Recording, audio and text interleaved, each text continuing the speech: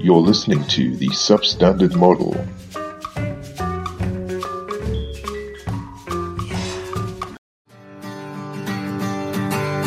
On today's episode, we look at why fish hold their breath underwater. And how putting E. coli in fluids can give them negative viscosity.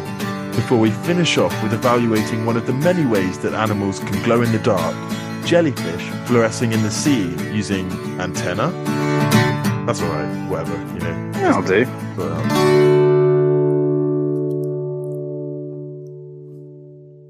How do I start this?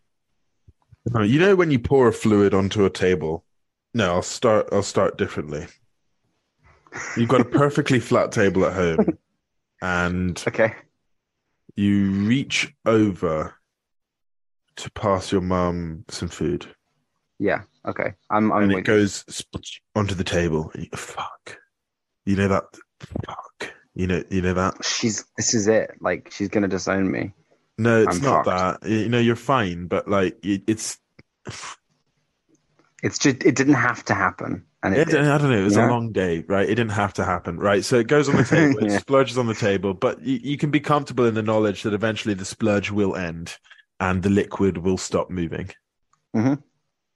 And I suppose this sort of plays into the idea of like perpetual motion because, you know, how can you have something that's touching the table whilst also not being slowed down by the table or losing any kinetic energy and thus continues flowing, right? Mhm. Okay. You can't have a situation where you're pouring a fluid across a surface and it doesn't stop moving because the surface is always going to keep interacting with the fluid, right? But Yeah. fluids stop faster than the frictional of the surface. Like if you pushed a lump of something that had the same like surface friction as water and it weighed the same as water, but it was like a lump, right? Then it would go further than water does because water also creates jiggliness inside of itself that bleeds off kinetic energy. Okay. And that's due to the viscosity of the water. But Right. there's a thing called a superfluid. I don't know why everyone started calling it super stuff. I mean, it is super cool. But It's it got a gets bit of a thing, hasn't it? Yeah, super this, super that, superconductor, super fluid, right? Super magnetic, super paramagnetic. Yes, that's true. Color fragilistic, right? Anyway, so a superfluid is a fluid which has no viscosity, and so that means it can flow without losing kinetic energy. So you could create a vortice inside of a superfluid in the same way that you can like conduct electricity inside of a superconductor, right? And it will always keep spinning. So if you had like a globule of superfluid and you somehow spun the inside of it, right? And then pushed it off into space and it just sort of floated away from you. Then 1 million years later, you run up to the superfluid and you find it and the vortice inside of it's still spinning, right? Right. As long as it stays the right temperature. Because the thing that's behind that is a quantum thing. And I could talk about the quantum thing, but I'm not going to. Because what I'm going to talk about is biology. I was not expecting that. Yeah. So scientists put E. coli inside of a fluid Yes. and simulated superfluidity using E. coli because E. coli have flagellum that projects fluid behind them. E. coli also tend to project themselves or move in a direction that opposes the local movement of the fluid, like a vortex inside of the fluid. Yes. Which scientists noticed, and they went, oh, that's interesting. So when I like jiggle this fluid a bit, the E. coli sort of swim in a direction that counteracts the jiggling of the fluid, and so propel the fluid in the opposite direction to the jiggle, which kind of results in a lack of loss of kinetic energy during the jiggle, right? So what happens is the E. coli essentially are eating sugar, and when you jiggle the fluid, the E. coli jiggle the fluid themselves with their flagellum on the back of them, right? Their little tails that they swim around with. And that repays the energy balance that was lost in the normal fluid motion of the fluid, which kind of means if you look at it as a whole and you say, well, we're going to treat the fluid now as a fluid, but including the bacteria. So the bacteria are now part of the fluid. Well, it actually exhibits the face values of superfluidity because you get no kinetic energy loss inside of it because the bacteria are projecting it, right? And you can't see them. Ooh. And then they went, okay, cool. So we're getting gradually less kinetic energy loss inside of vortices, inside the fluid because of this bacterial colony that we've got swimming around inside of our fluid, right? Well, let's just feed them a lot. Like, let's make loads of sugar in this bacterial colony. Let's really grow this colony of E. coli so it's packed to the full of E. coli. And they saw as the E. coli population increased and as the, I guess, energy of the E. coli increased because they had more sugar supply and they could eat more, right? So they could swim around more. As that increased, they saw a gradual increase in the superfluidity, quality. Mm-hmm. And they got it down to 0, which means they reached a point where the bacterial colony now inside the fluid perfectly repaid the kinetic energy losses due to vortices inside the fluid by swimming in the opposite direction to the vortice, which meant that the fluid, if you pushed it along a table, wouldn't lose any kinetic energy inside of itself. So now flows further. In the same way, you'd have a situation where ideally, if you keep feeding these E. coli, if you create a vortice inside of this fluid, right, with the E. coli in it, right, spin it and then push it off into space, you come back a while later, assuming the E. coli is constantly fed, and it would still be spinning. Okay. And then they fed them even more. And they got negative values for what was once 0 in terms of kinetic energy, which meant that the E. coli were now propelling it in the opposite direction to the vortice created. Man. Is this one of those things which is like so impractical that you never apply it as a superfluid or anything? I don't know. I guess you are putting energy into the system. So it's not that unsurprising? It can be practical. Okay. It can be practical. So the negative values, like I said before, imply that the bacteria are induced to drag around a tiny rotor that could power a small device. So they're thinking that they could make a small pump for a fluid containing E. coli bacteria using this negative viscosity quality that it has. So it's like an endless energy pump that's powered by the bacteria. Sure. Yeah, I mean, I guess that's good for like culturing and stuff. You need to constantly cycle the system. And when in biosynthesis, I mean, it's sort of not really. Yeah, maybe it's sort of not practical. It's kind of solving it's its just own really problem. cool that bacteria in a fluid can mimic superfluidity like in liquid helium. I mean, that's the fact, really, that you can mimic superfluidity by putting bacteria in a fluid. It's pretty great.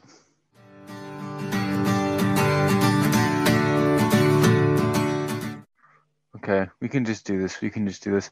I've been trying to figure out how to make this fact connect to another fact or connect to a bunch of facts on some deep.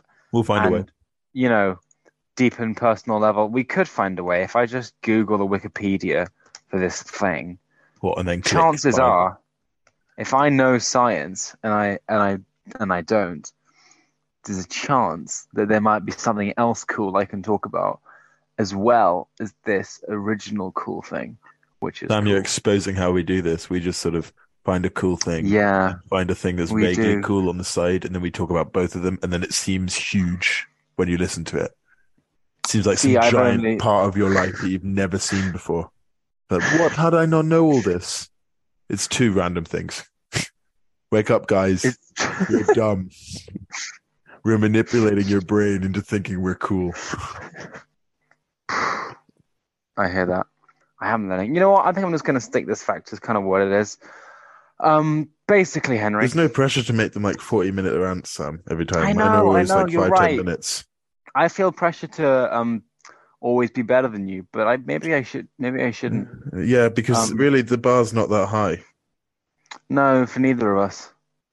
All right, okay. So basically, Henry, there's a shark, the hammerhead shark.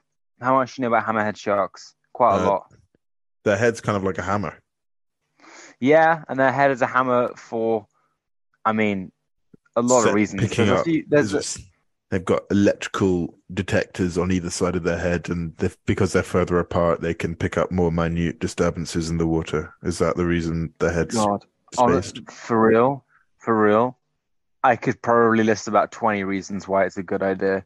Like, the real question is, why don't we have a big hammerhead? First of all, it may have evolved to enhance their vision. Because it's The ugly, positioning, Sam. no, but the positioning of the eyes allows 360-degree vision in the vertical plane, so they can see above and below them at all times, which is good if you're in the water because things can kill you from above and below. So they get binocular vision, and in close quarters maneuverability, it helps with aerodynamics. It allows more sharp turning without losing any stability. It's like a spoiler. It's really Yeah. good. Also, what you said, electroreceptory pores can be aligned all along the whole thing. So it means that not only can you tell distance, but you can tell direction much more effectively. You can get better directional discrimination. And sensory pores are called the ampullae of Lorenzini. And they're like extra complicated ones that you Wait, get so why is not underneath. every shark like this? Surely they would like outcompete everyone else. That sounds like a lot of pros. That's not actually the stupidest question. These sharks have quite specialized diets. They eat, well, I guess not compared to a lot of sharks, but they eat fish, but often it's squid, octopus, mollusks, or crustaceans. Right. Particularly other sharks and rays as well. So they don't compete for a lot of the same resources as other sharks, which tend to eat more like sort of free swimming shoaling fish. These sharks eat like stuff on the bottom. And then you got great Also, whites who just sort of fucking chill at the bottom, see a seal or a surfer, and then just end this whole man's career in one go. yeah, They just depressing. That's great white in a sound effect, isn't it?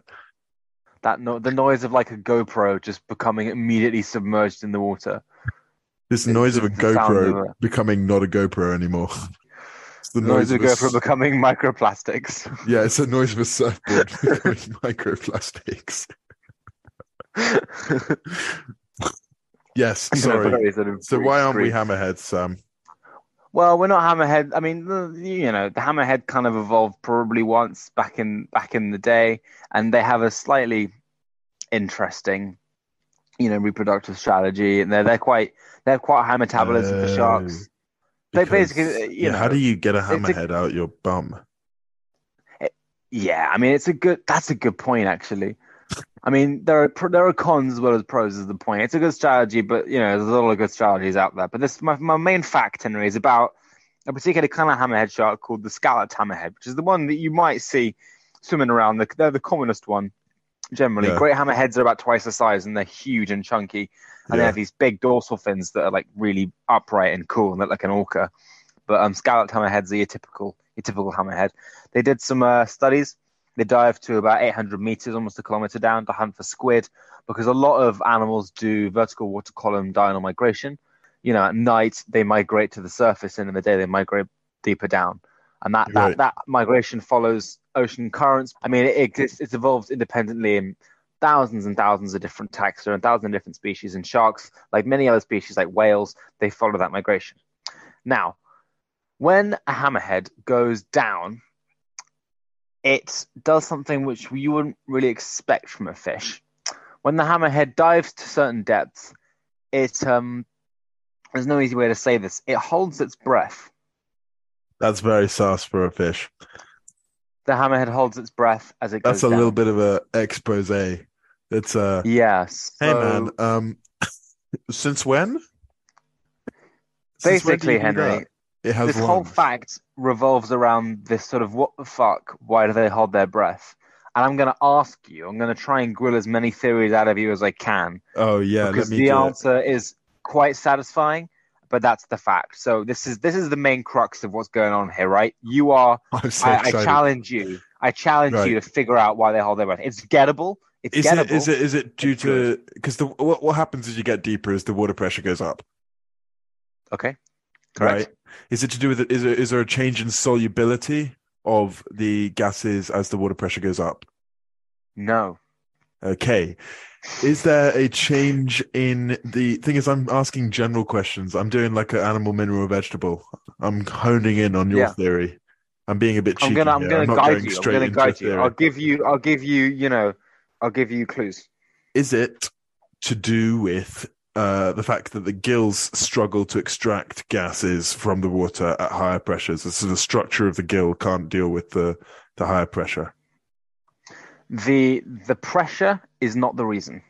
directly, Ooh, no. yes. I was hoping you'd say that because that means it's really complicated and not the pressure. Because the pressure is like the go-to, isn't it? It is the go-to. It doesn't mean it's really complicated, but it's not the pressure. It's Right. something It's else. not going to be light because there's lack of light down there. Is it temperature? I'm trying to think what changes. Right. It gets darker, it gets colder, it gets higher pressure. Right. Temperature, I guess, could be it. As the temperature decreases, you'd expect an increase in the solubility of gases. So, so, so there theoretically should be more gas down there for the shark to extract out of the air. Like, there's a big reason why heating of the oceans is such a big deal is because sometimes, it deoxygenated the water. Um, Do is you think it that's is it? it to do with okay? But why would they want to hold the breath if there's more gas there? Okay, Okay, what do you mean you're by hold their close. breath? Are they closing their They mouths so they close haven't their got gills. free flowing water over the gills? What's the actual action of the holding of the breath? They close their gills. They close their gill slits. No, no, no water passing over the gills. Gills are just hiked up into the body. Okay, so why would they stop the gas going over the gills? Why would they do that? What other properties do the gills have that aren't necessarily to do with gases and gas exchange? Cooling, is that a thing? So You're so are they basically are they there. are they are they getting really okay? So they because it's really cold in the depths. Do the Mhm. sharks lose too much heat because they're Oh, passing blood around their gills? So they yes, shut off their gills so they don't lose as much heat. he's got it. That sounds Gills fine. are a place of extraordinarily concentrated blood flow for fish and sharks generally, right? You want to pack Yeah, as much blood flow into your gills as you possibly can for efficient gas exchange. When you're going down to these depths, which can get extremely cold, having that constantly exposed to water really, really cools down the system very, very quickly. They don't have the, pros of breathing, but they do have the ability of not getting too cold and being able to function. So it's a balance, but yeah, they hold their breath so they can stay warm. that's pretty cool. I like I mean, that. it's a completely different constraint on the depth and on like breathing. I mean, yeah, it's Anyway, it's always fun oh, chatting about this stuff. You can have fun editing it. I will.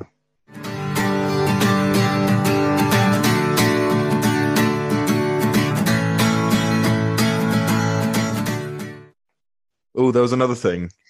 Should we call it the Great Culling, where I just killed Holy 20 shit, we got to episodes of this acknowledge that, don't we? podcast? We got to acknowledge the great Yeah. culling People who've just and the joined great us. thumbnail. Yeah. Yeah. If you weren't an OG fan, which shame on you, to be honest. If you weren't an OG fan, you missed about this. There's just know that there's about 30 hours of content that you're never going to hear. Oh my god. I mean, this like anyone who is really interested, get in contact with us. We'll be able to provide it. I presume that already in circulation there are bootlegs, pirate copies, rips. I presume on street corners and markets you'll be seeing suspicious characters with sort of racks and racks of CDs, and each on the actual CD is written in pen. Well, plasma whales Yeah. in like and then or like Charles Snell shoes Charles and on like. Ashes. That's a great And I'm one. presuming that's where you should probably be getting your content from now on. Yeah, That's the primary source. I used to have Star Wars, like all six of the original movies. Not, I mean, the original ones if you're born in the 2000s, which includes the prequels because we're young, right? Right. They had six of the movies on just white DVD discs with the permanent marker writing. I had so many Yeah. movies like that. Those were the days. Do you remember when we watched the last Hunger Games film together, and the scene selection was in the wrong order, so we accidentally watched the last scene like immediately after the film started, and we hadn't noticed. I remember This one is in time with Norfolk. Joel, I watched like The Amazing Wolverine or something. I can't remember the name of the movie. It's the first Wolverine movie. And it was one copy that had been released before they'd done the CG. So What? every single fight scene where they used CG, every bit which had CG, it was just the original camera work of them using it on the dummies No, with the green screen. Like they hadn't put the CG over it yet. It was that's so incredible. enjoyable. I don't know where it is now, but I loved that with Joel. You know the giant ending scene where they're Oh, fighting mate. on the nuclear power plant, and I can it's imagine. just a clusterfuck there. Like there's nothing Oh going my on. god. When you hear the audio, it's so good. Um, Let me just get in the zone. Let me get in the zone. Get in the zone. Right, fluorescent proteins. Fluorescent proteins found in animals in the sea, like jellyfish and those shrimps. Do you know what? We'll start from somewhere else. Fresh slate, completely restart. Sam, cat pee Yes. glows under UV light. Yes, it does, doesn't it? It does. And why does it do that?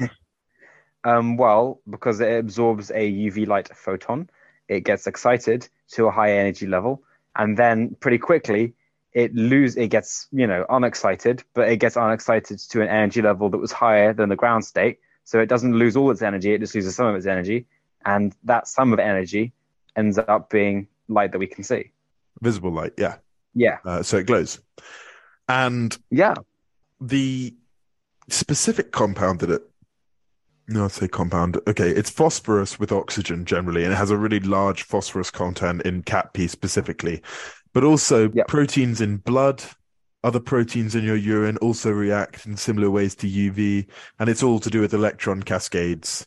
It's a similar reason. It's like why you see blood. jizz on bed sheets and blood on bed sheets and like sweat. I was gonna say that. There's all sorts of stuff, you know.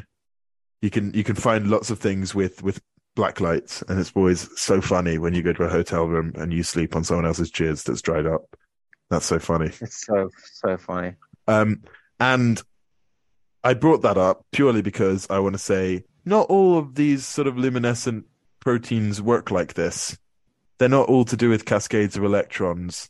It's even the ones that require incident light to be on them for them to produce a response wave. So they're not to do with absorption and re-emission. They found proteins in jellyfish. It is kind of to do to absorption and re-emission, but it's not atomic absorption and re-emission. They found protein structures in jellyfish, and they were looking at them, and they realized that the proteins could only absorb light from specific directions corresponding to this like spatial orientation of the protein. And then they realized that it also emitted light in the same specific directions corresponding to the spatial orientation of the protein inside of the jellyfish, which might be why you get some sort of shimmering effect when the light comes in from different angles looking at these jellyfish underwater, right? So they took these proteins out and they had a look at them, and they realized that the mechanism of action of these proteins is not in an atomic way where it absorbs light and re-emits lower energy photons. It behaves like an antenna, where the movement of charge inside of these large proteins. Do you know how antennas work? Should I just go through it? I'll go through it. Yeah, you explain it. Yeah, like a radio wave, an antenna. We all know antennas as being like two long metal rods connected in the middle, and the rods go out to either side, right? When a light wave comes along the direction of the rods, right, which is why you need to move the orientation of the antenna to pick up the light wave, right? But the key is you've got a metal rod essentially that acts in the same distance as the displacement of the electric field of light, right? Okay. So with a transverse wave such as light, the displacement of the electric field is perpendicular to the wave propagation direction, right? Right. So you want a rod that's aligned with this displacement of electric field, so a rod that's perpendicular to the propagation of the wave, so the wave hits it head on, right? Yes. Yeah. So if you think about the electric field, you've got a charged rod, which has got electrons inside of it sitting delocalized from their ion. Sam, what happens when a light wave passes over it? They move? Yeah, it moves the electrons up and down in the rod. Yeah. At the same frequency as the frequency of light. Yes, nice. And then if you measure the current through the rod, you can see the frequency of the light that's incident on it, and then you can make that into a TV program somehow. Don't ask me how. Anyway, so you've got these antennae that pick up these waves via shifting electrons or charges up and down their length, aligned with the electric field of the light that comes in on them, right? Right. Conversely, the way that you can emit radio waves back at the source, they make the radio program, they emit it, they've got a giant antenna, same exact design, right? But instead of having a light wave causing current, which can be detected, you have a battery that causes current in the antenna that produces a light wave. Because as you shift the charges up and down, it produces a varying electric field of a specific frequency, and that disturbance causes a light wave to propagate, right? So what happens inside these mini proteins is you've got these proteins which are small. Proteins are small, right? And they've got tiny, weeny antennas in them made of atoms, right? And the light comes in and it reacts with the protein in the same way as an antenna would. So it displaces charge. They're And then what it free-moving, like, does electrons. is it re-emits it by also displacing charge in an oscillatory manner. So you've got these sort of vibrating proteins that work in the same way as antenna to cause bioluminescence inside of jellyfish, and it's completely direction dependent. That's so odd. Really cool, though. I mean, that is really cool. I mean, like, that is a method of bioluminescence, or I guess fluorescence, that I did not know about. Yeah, I'll send But you a this mold is- view of these proteins because they But look this like is an all new, like, doesn't require ATP, doesn't require oxygen type way you know of the doing beta it. strands of the proteins. Yeah. In these specific type of proteins, the way the beta strands are orientated, do you know a finger trap? You know those finger in the- traps like where the you put the Chinese finger fingers trap in thing. either side, and when you pull it apart, it tightens. I know exactly what you mean. You I know the exactly what, and I crosshatch? can imagine the protein. I Yeah, can the imagine protein the has got protein. the beta strands in the same exact formation in a cylinder of beta strands, which are crosshatched with each other, just like a finger trap. And then in the center, it's got this special antenna set up. It's called the chromophore, is the name of the. That's a good fact.